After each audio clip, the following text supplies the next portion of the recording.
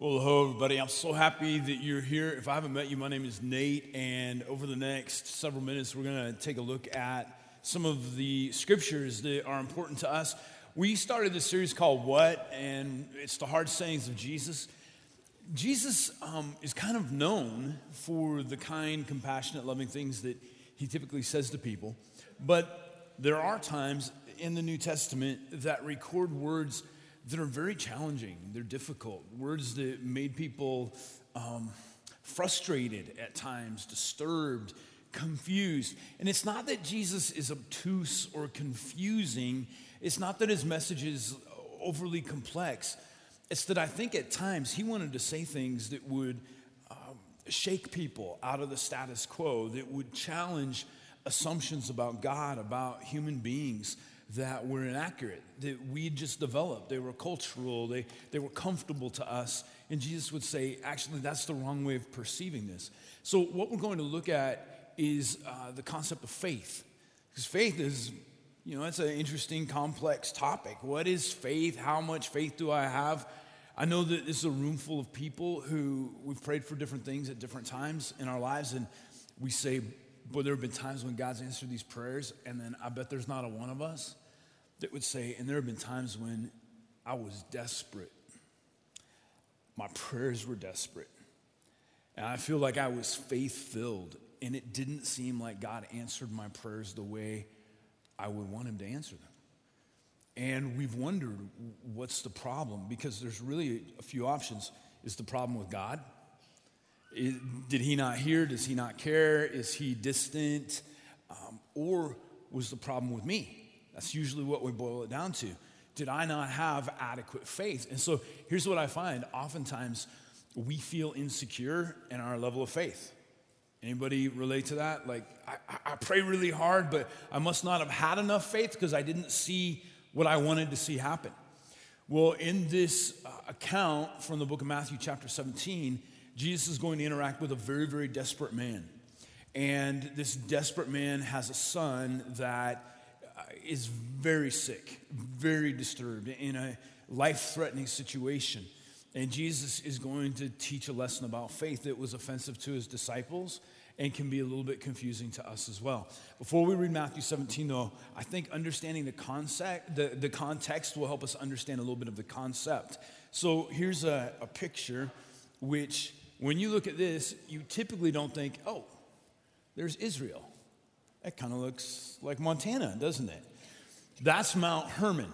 Mount Hermon is the northernmost part of Israel, and it is 9,200 feet tall, so it's a substantial mountain. And it really looks big when you're there, because when you're in Galilee, you're right near sea level, and so 9,200 feet is way, way up there. It's a big, monstrous hill. And I want to show you the next picture. This is something you typically don't think of when you think of Israel. Okay? There's a ski area on top of Mount Hermon. Now, it doesn't get to open up every year, but most of the time there's just like two little lifts, and there's actually the Israeli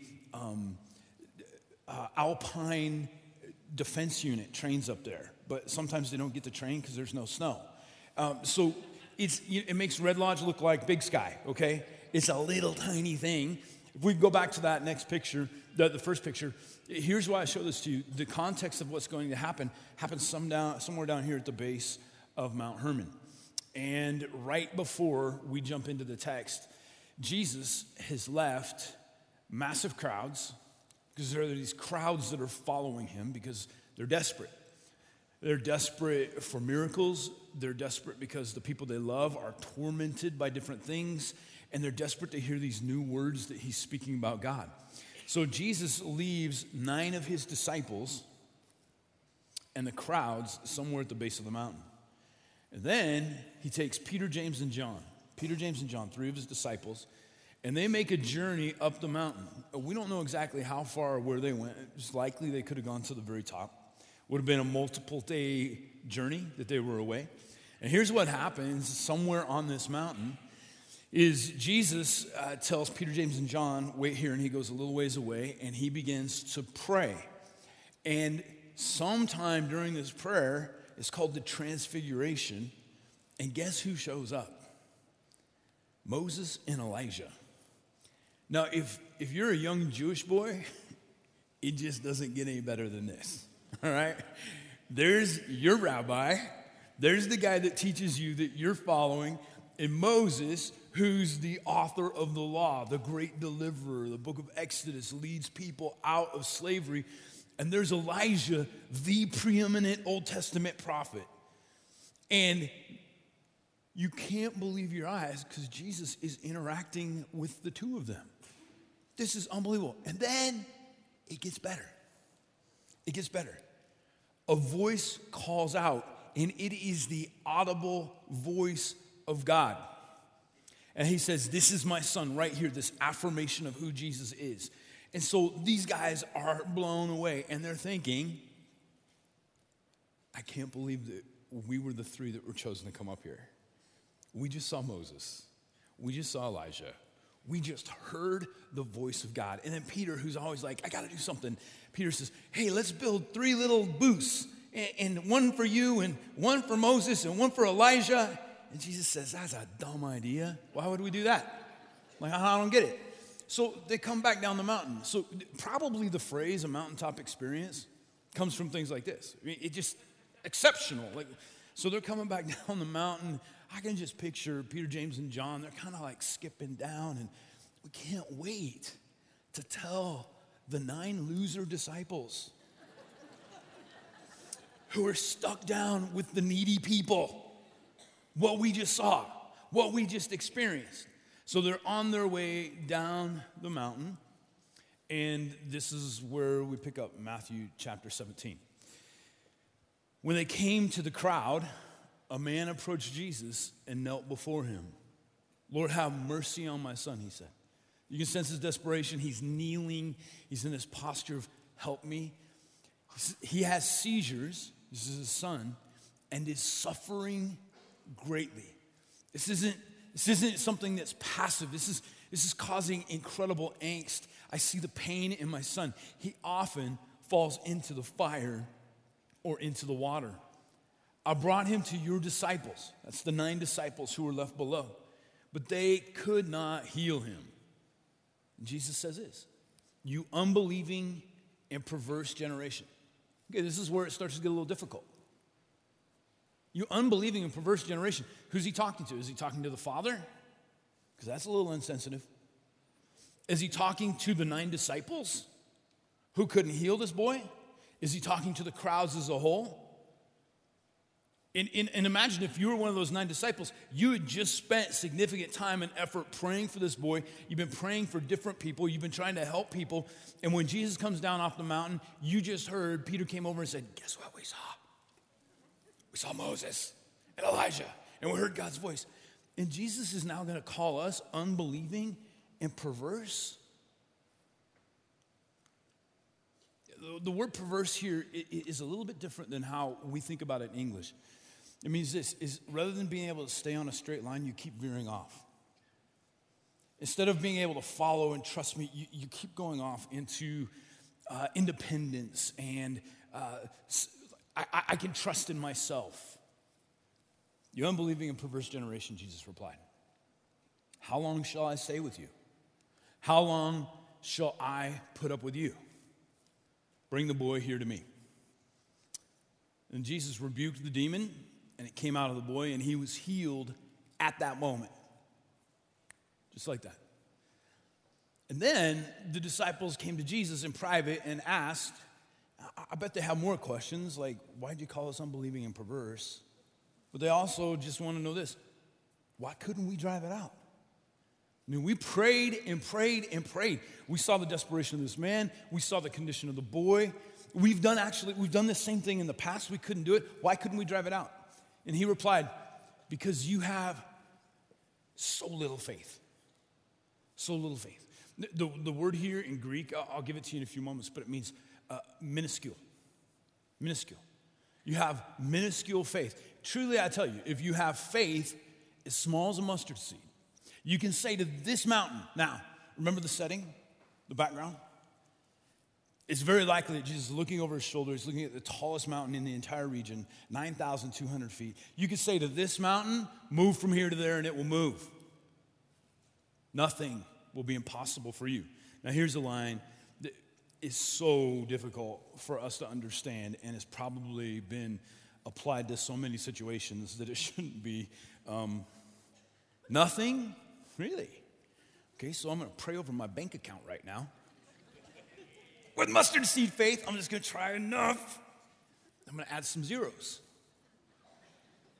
My car's not working. They say the engine's blown. Lord, heal it. Turn it into a Mercedes, right? So nothing is impossible? Well, where do we go with that? Where do we go with that? What is Jesus getting at here? Why does he seem to be so rough on those 9 disciples who had stayed behind? Even on the crowds. What's he talking about when he says, if all you had was just faith the size of a mustard seed, you could say to this mountain, move from here to there, and it would. Nothing is impossible. Well, does anybody find that nothing's been impossible for you?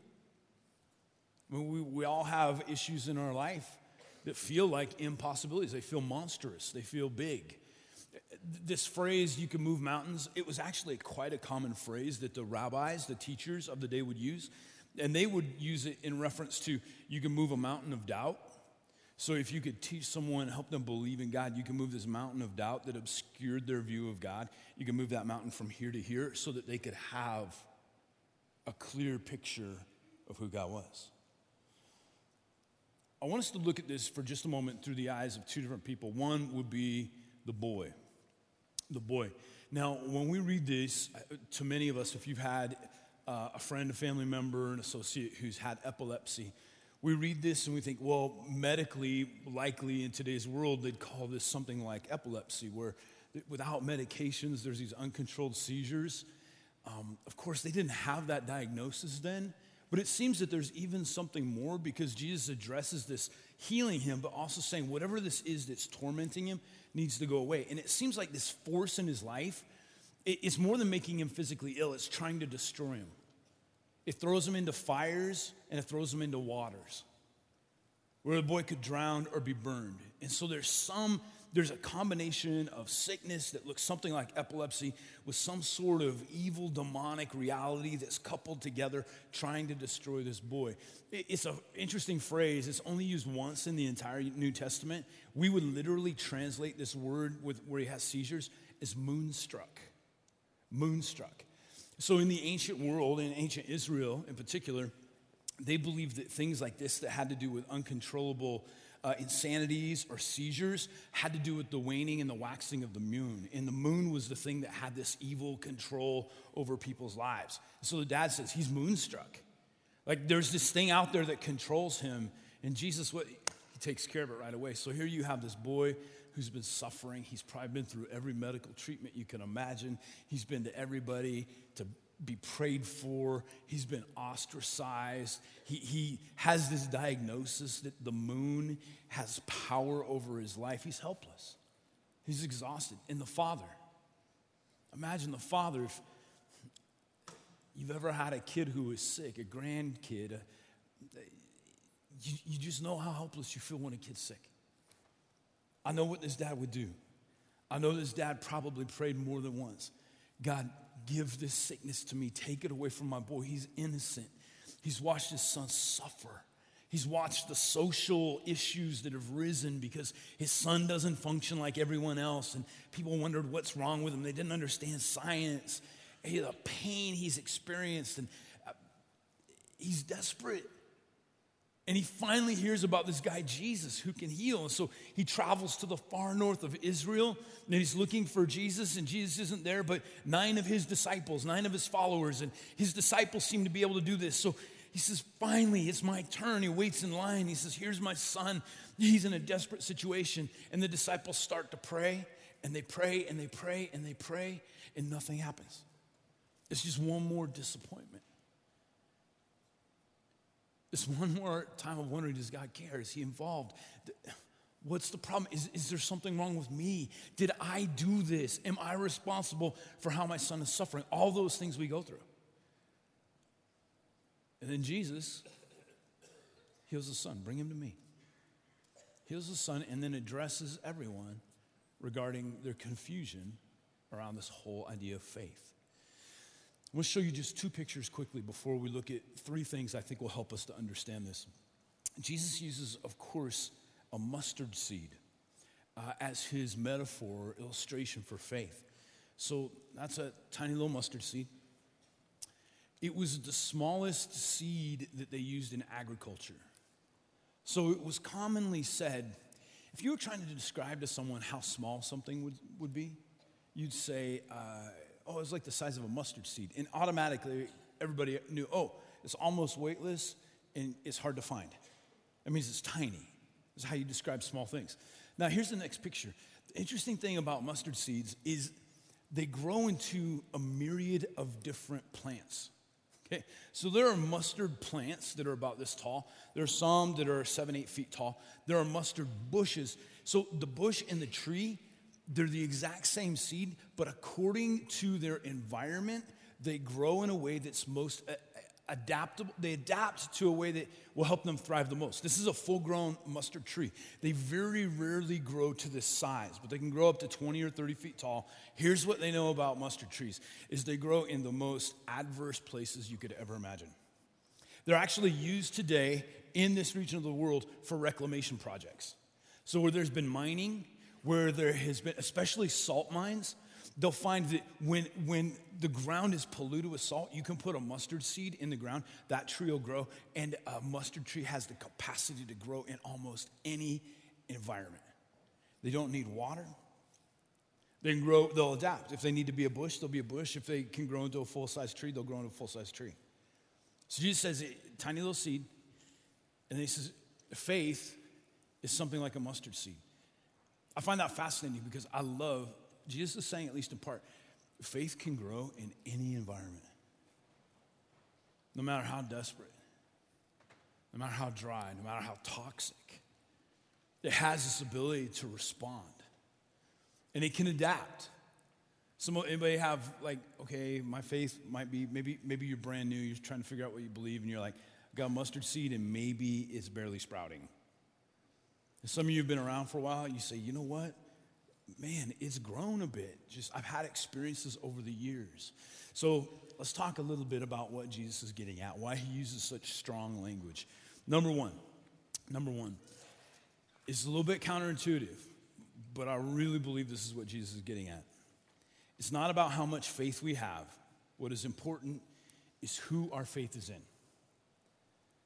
When Jesus says you have to have faith the size of a mustard seed, he is not talking about the quantity of our faith. He's talking about who our faith is actually in. Because oftentimes, I think we take responsibility and we think it's up to us to make things happen. We have to produce enough faith. And when we have that concept that it's up to us to produce enough faith, what we've done is we've taken responsibility back on ourselves. We've put ourselves at the center of it. Okay, I grew up during the 70s and 80s Star Wars era. I just want to know, did anybody else in the room you grew up in the church and with Star Wars, and the Force and faith were kind of linked somehow? Did you ever try to move anything? Come on. Yeah. Me trying to access the Force, after I saw Luke Skywalker bring his fighter out of the swamp in front of Yoda, I'm like, I'm in. It sounds like a Bible, right? And I would sit there as a boy, literally, and I'd be like, okay, have enough faith or force or whatever it is, and try to move things. And I always wonder, did it move when my eyes were closed? There was no one there to verify. But here's the problem. That was me at the center trying to exercise faith, me producing something to make something miraculous happen. And what I've done is I put myself at the center of it. Jesus is saying this. Listen, it's not about how much faith. That's why he uses the mustard seed. He goes, you could have the tiniest measurable amount of faith that we even have out there. And with that, you can move mountains. You could do the impossible. He's actually saying it's not about how much faith you have. What's important is who is your faith in? Let me give you another example. A couple of years ago, we took the whole family up and we're going to cut our Christmas tree. And some of you have done this, and it's kind of like that quest, You're like we got to find the perfect tree. We got 6 people in the family, and like this one's perfect. And somebody else is like, no, it's ugly, right? And so you just keep looking. So finally we find this tree, but the problem is it's across the creek. It's across the creek. And here's the thing about the creek is it's frozen, but when you stand by the edge of it, you can hear the water rushing underneath. So you're just not sure how stable this is. And you don't want to get wet. It's, like 10 degrees out. And so we're standing at the edge of the creek, and there is the perfect Christmas tree, about 20 yards across. And so what does everybody do? Well, I look at my youngest, who's the lightest. And I go, okay, here's the deal, buddy. I want you to test out the ice to see if we can get across. And what does my wife say? Absolutely not. If you want that tree, you go. And I'm like, but I am by far carrying the most mass, that's how I put it, of anyone in this family. And so everybody just looks at me. So you step out, a little bit at a time, right? Okay, so far so good. And it's the water running underneath that's a little bit freaky. It's not about how much faith I had. It's about what I'm trusting in. I could have had tons of faith.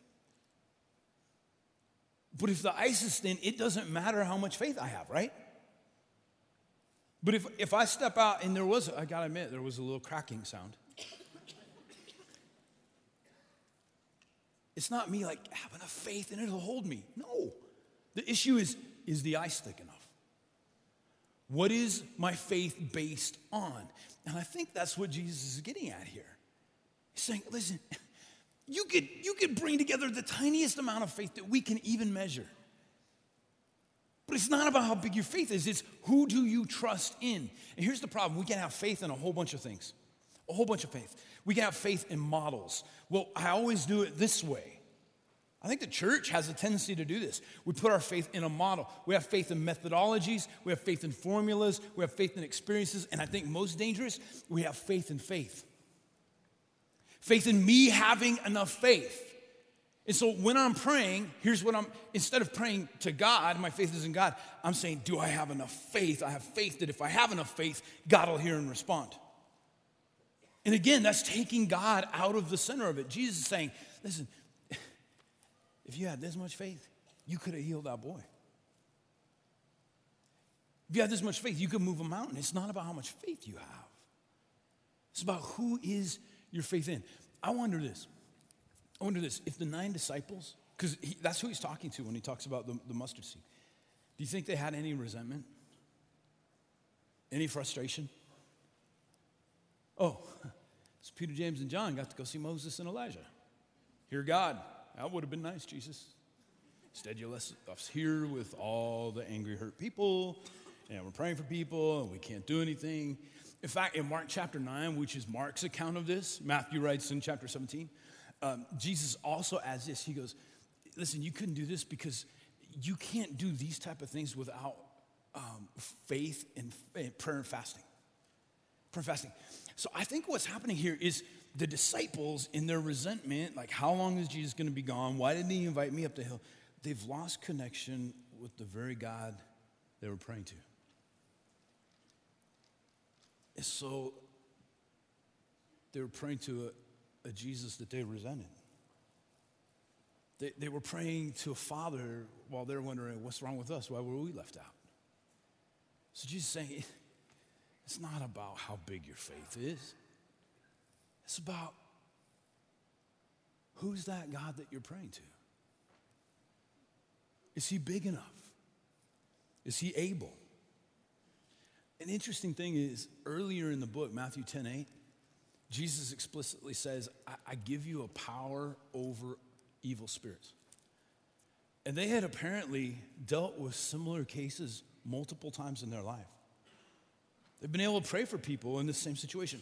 But something's happened where they've been disconnected through the God that they're praying to. And they've lost that capacity to move mountains. So it's not about the amount of my faith.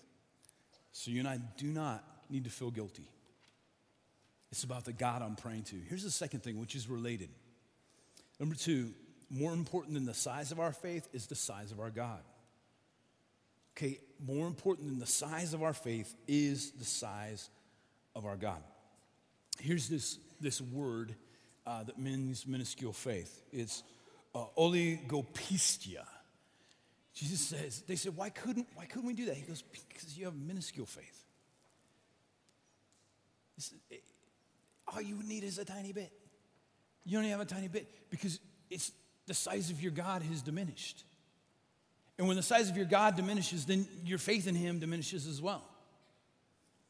I love what Edmund Chan says. He says this: big God, small problems. Small God, big problems.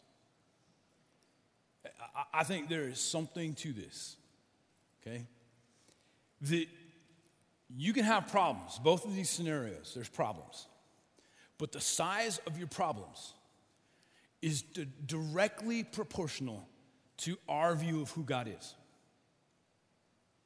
So if my God is big, if he is able, if he is strong, if he is sovereign, if he is loving and caring, if he is involved in this world, here's what happens.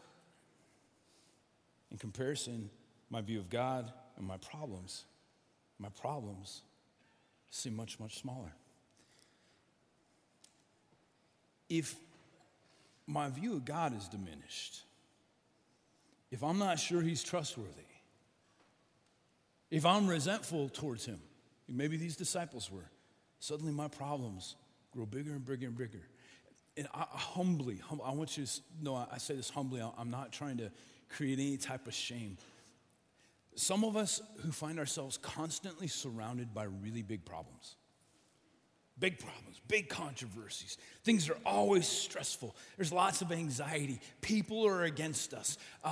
Life feels unfair. I want to ask you this. Could it be that it's not really an issue of how big my problems are? Because other people have problems that are just as big. Could it be that the real issue is I have a small God? I don't actually trust him. I don't actually believe that he cares. Therefore, my problems just get bigger and bigger and bigger. Big God, small problems. Small God, big problems. I don't know if there's a more classic way to illustrate this than the story of David and Goliath. Just one of my favorite ancient Old Testament story. This is a man named Goliath. He is from the tribe of the Philistines. This guy is a monster of a human being, just monstrous. And it's not just that he's tall and skinny. He is tall and big, and people they don't come like that. And so the two armies are on two hillsides. There's a valley in between, and they face off every day. And here comes Goliath with his booming voice. And twice a day, every day, he threatens the people of Israel. And he says, I defy you. I defy your gods. I dare you to send someone out to fight me. If they can defeat me, we'll surrender to you. It's been going on for weeks, day after day after day. And every time Goliath shows up, all the soldiers turn around. They hide. Nobody has had the courage to even say anything back. And along comes David. He has his big brothers who are there fighting. And the irony is David's dad, Jesse, has said, I want you to go deliver cheese to your brothers and to the captains. And so, here comes David to a fight, and he's got like a basket with cheese in it. Right? I just always think that's really funny. Like, here comes a cheese delivery boy, and he happens to be there right when Goliath was doing his twice-a-day announcement. And all the Israelites, his brothers, they hide, they turn around. And David, who's somewhere probably between 13 and 16, says, hey, why don't you guys go out and fight him? And they're like, listen, cheese boy, he is big, he is mean. We don't stand a chance. And David says, I'll do it. And his big brother goes, he starts criticizing him. He says, you're so arrogant. You're so full of yourself. David's like, no. Somebody just needs to take care of the giant. So David ends up going out. He leaves his cheese behind finally, which is nice. And he takes out a sling, which is that weapon of a shepherd. And here comes Goliath, and he's, is like biblical cussing out, like, I'm going to kill you. And David, here's like a young teenage boy. He goes, actually, you know what's going to happen today?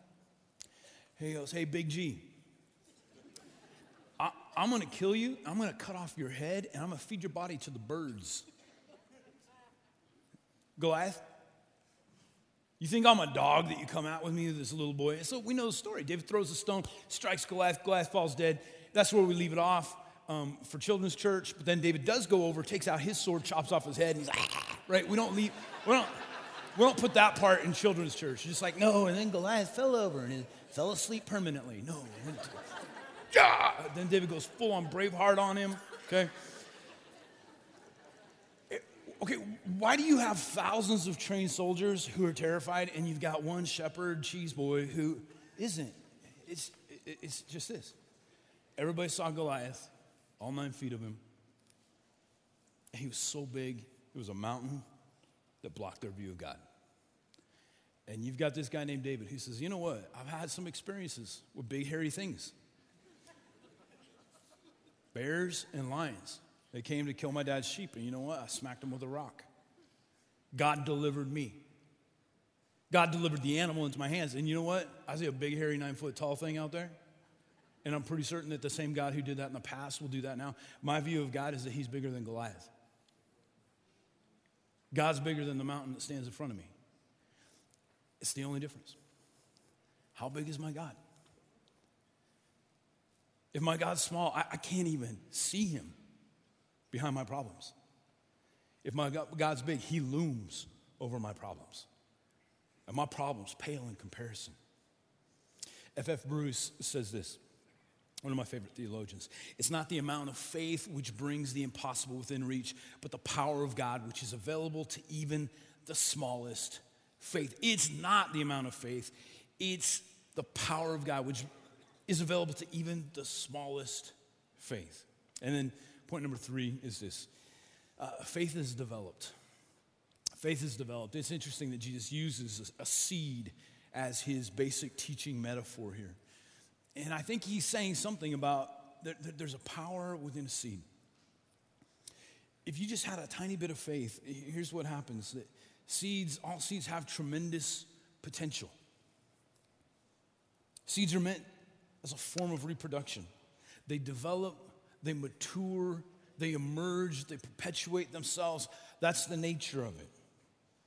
So faith is something that needs to be planted, it needs to be cultivated, and it needs to be matured.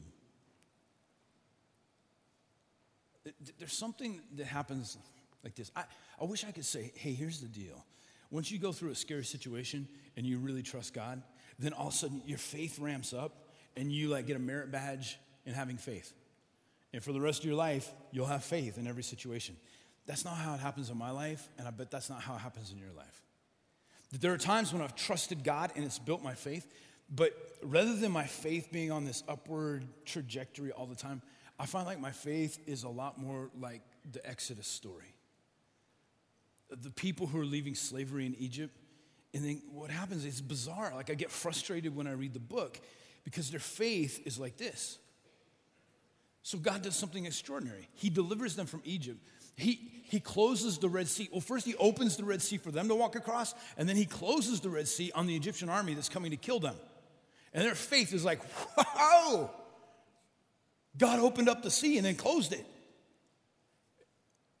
Then a month later, we just want to go back to Egypt.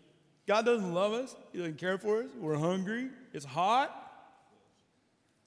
It was really good back then. What? And the whole story of Exodus is them going back and forth. And you're thinking, wait a minute, God just gave you water out of a rock. God, when you're thirsty, he takes care of you, whether it's a polluted pool. When you're hungry, he gives you, every morning you wake up and God provides this supernatural food on the ground called manna. And later that day, you're like, God doesn't love us. What'd you eat this morning? Every time there's a miracle. And here their faith just keeps plummeting. See, that's the story of me. That's the story with you. is I wish I could say, I've learned to trust. But I think you can begin to learn to trust. When you plant faith, when you cultivate it in your life, I think it begins to grow. But it's not about how big my faith is. I'm mature. Anybody in the room say, you know what, right now I actually got avocado seed faith? It's massive. Maybe even coconut. Like, I have so much faith. I think it's not about how big the size of my faith is. It's about experiences trusting Him. You just do it enough, and your view of God gets bigger. And when the next big scary thing comes, okay, I could freak out right now, or I could remember who God is. I could remember what He has done. I could remember the stories of the Bible. I could remember the stories of my own life where God has been faithful when I've been in sticky, difficult, painful situations, and He's never let me go. And so I'm holding on to that right now. And it's not that I'm mustering up a big piece of faith. It's that I am having a big view of God. And that little tiny bit of faith in me, no matter how minuscule, no matter how just insufficient it is, it connects me with a God who's King of the universe. And so my fear dissipates. And peace comes into my life. You take a moment and pray with me. Lord, prayer and faith is so often confusing to us. But maybe that's because we tend to get it wrong, like the disciples did. We wonder if maybe how much faith we have is what's really important in our prayers. But that puts the emphasis back on us. We want to put the emphasis on you and how big you are and how able you are. So God, we want to learn how to build faith through experiences. Romans says this, faith comes through hearing and hearing through the Word of God. It seems to be that the more we're around you, the more we read the stories of people who exhibited faith, the more we learn to trust you. That's how we build our faith. And so, Lord, for the things that we've been praying about, we're not putting the emphasis on how much faith we can produce. We will put the emphasis on how big and able you are. For all of us who have been frustrated and disappointed, maybe we feel like the 9 disciples left behind. Why do other people have these tremendous experiences? And I've been down here and I've been praying and I've been working, and we feel as if God is distant and we feel unappreciated. We don't feel like God has cared for us. And we've lost connection to the very God that we've been praying to. Lord, forgive us for being perverse in our journey and faithless. We will trust you. Would our perspective of you grow? Lord, for any of us who have massive problems right now, and I understand they are very complex and there are difficult things that happen in this world, but for any of us whose problems just seem massive, I pray that bigger still would be our view of God, that we would understand you're able to deal with the finances, you're able to deal with the fragmented relationships, you're able to deal with the brokenness of our lives, you're able to deal with the business, you're able to deal with our broken hearts, our debt, our fear. Would our view of God ever expand? One more thing, if you keep your eyes closed. I just want to make an opportunity for anybody who would be here today and maybe you'd say, Nate, I'm on a journey and I think I'm ready to trust this God. I'm ready to surrender my life to Him. Here's the beautiful thing. He takes you as you are. He loves you. He knows your failures. He knows your potentials. You realize, I need someone to save me. And I don't just want to believe Jesus existed. I want to surrender my life and begin to follow Him. If that's you, this is your moment. Would you raise your hand, make eye contact with me? Yeah, both of you. Your son, you're a daughter of God. Yes, ma'am. You're His. You're His. Anybody else, if that's you, wave at me, would you? Yes, sir. Yes, sir. You're His. Yes. Yes. Both of you right there. Okay, over here. Yeah. Wow. Gentlemen, all of you. Ma'am. Yeah. Sons and daughters of God, forgiven, made new. All 5 of you there, that's beautiful. And back there as well. Yeah. Everybody in the balcony, if that's you. Okay, yeah. I see you, yes ma'am. You're his. Yeah, right there as well. Beautiful. Everybody, would you applaud for those who raised their hands? It's a really, really significant step. Hey, welcome to a new family, all right? Everybody raise their hands. So it's a new family. It's dysfunctional like your last family, but it's led by this perfect, loving God. So that's the good news, okay? That's the good news.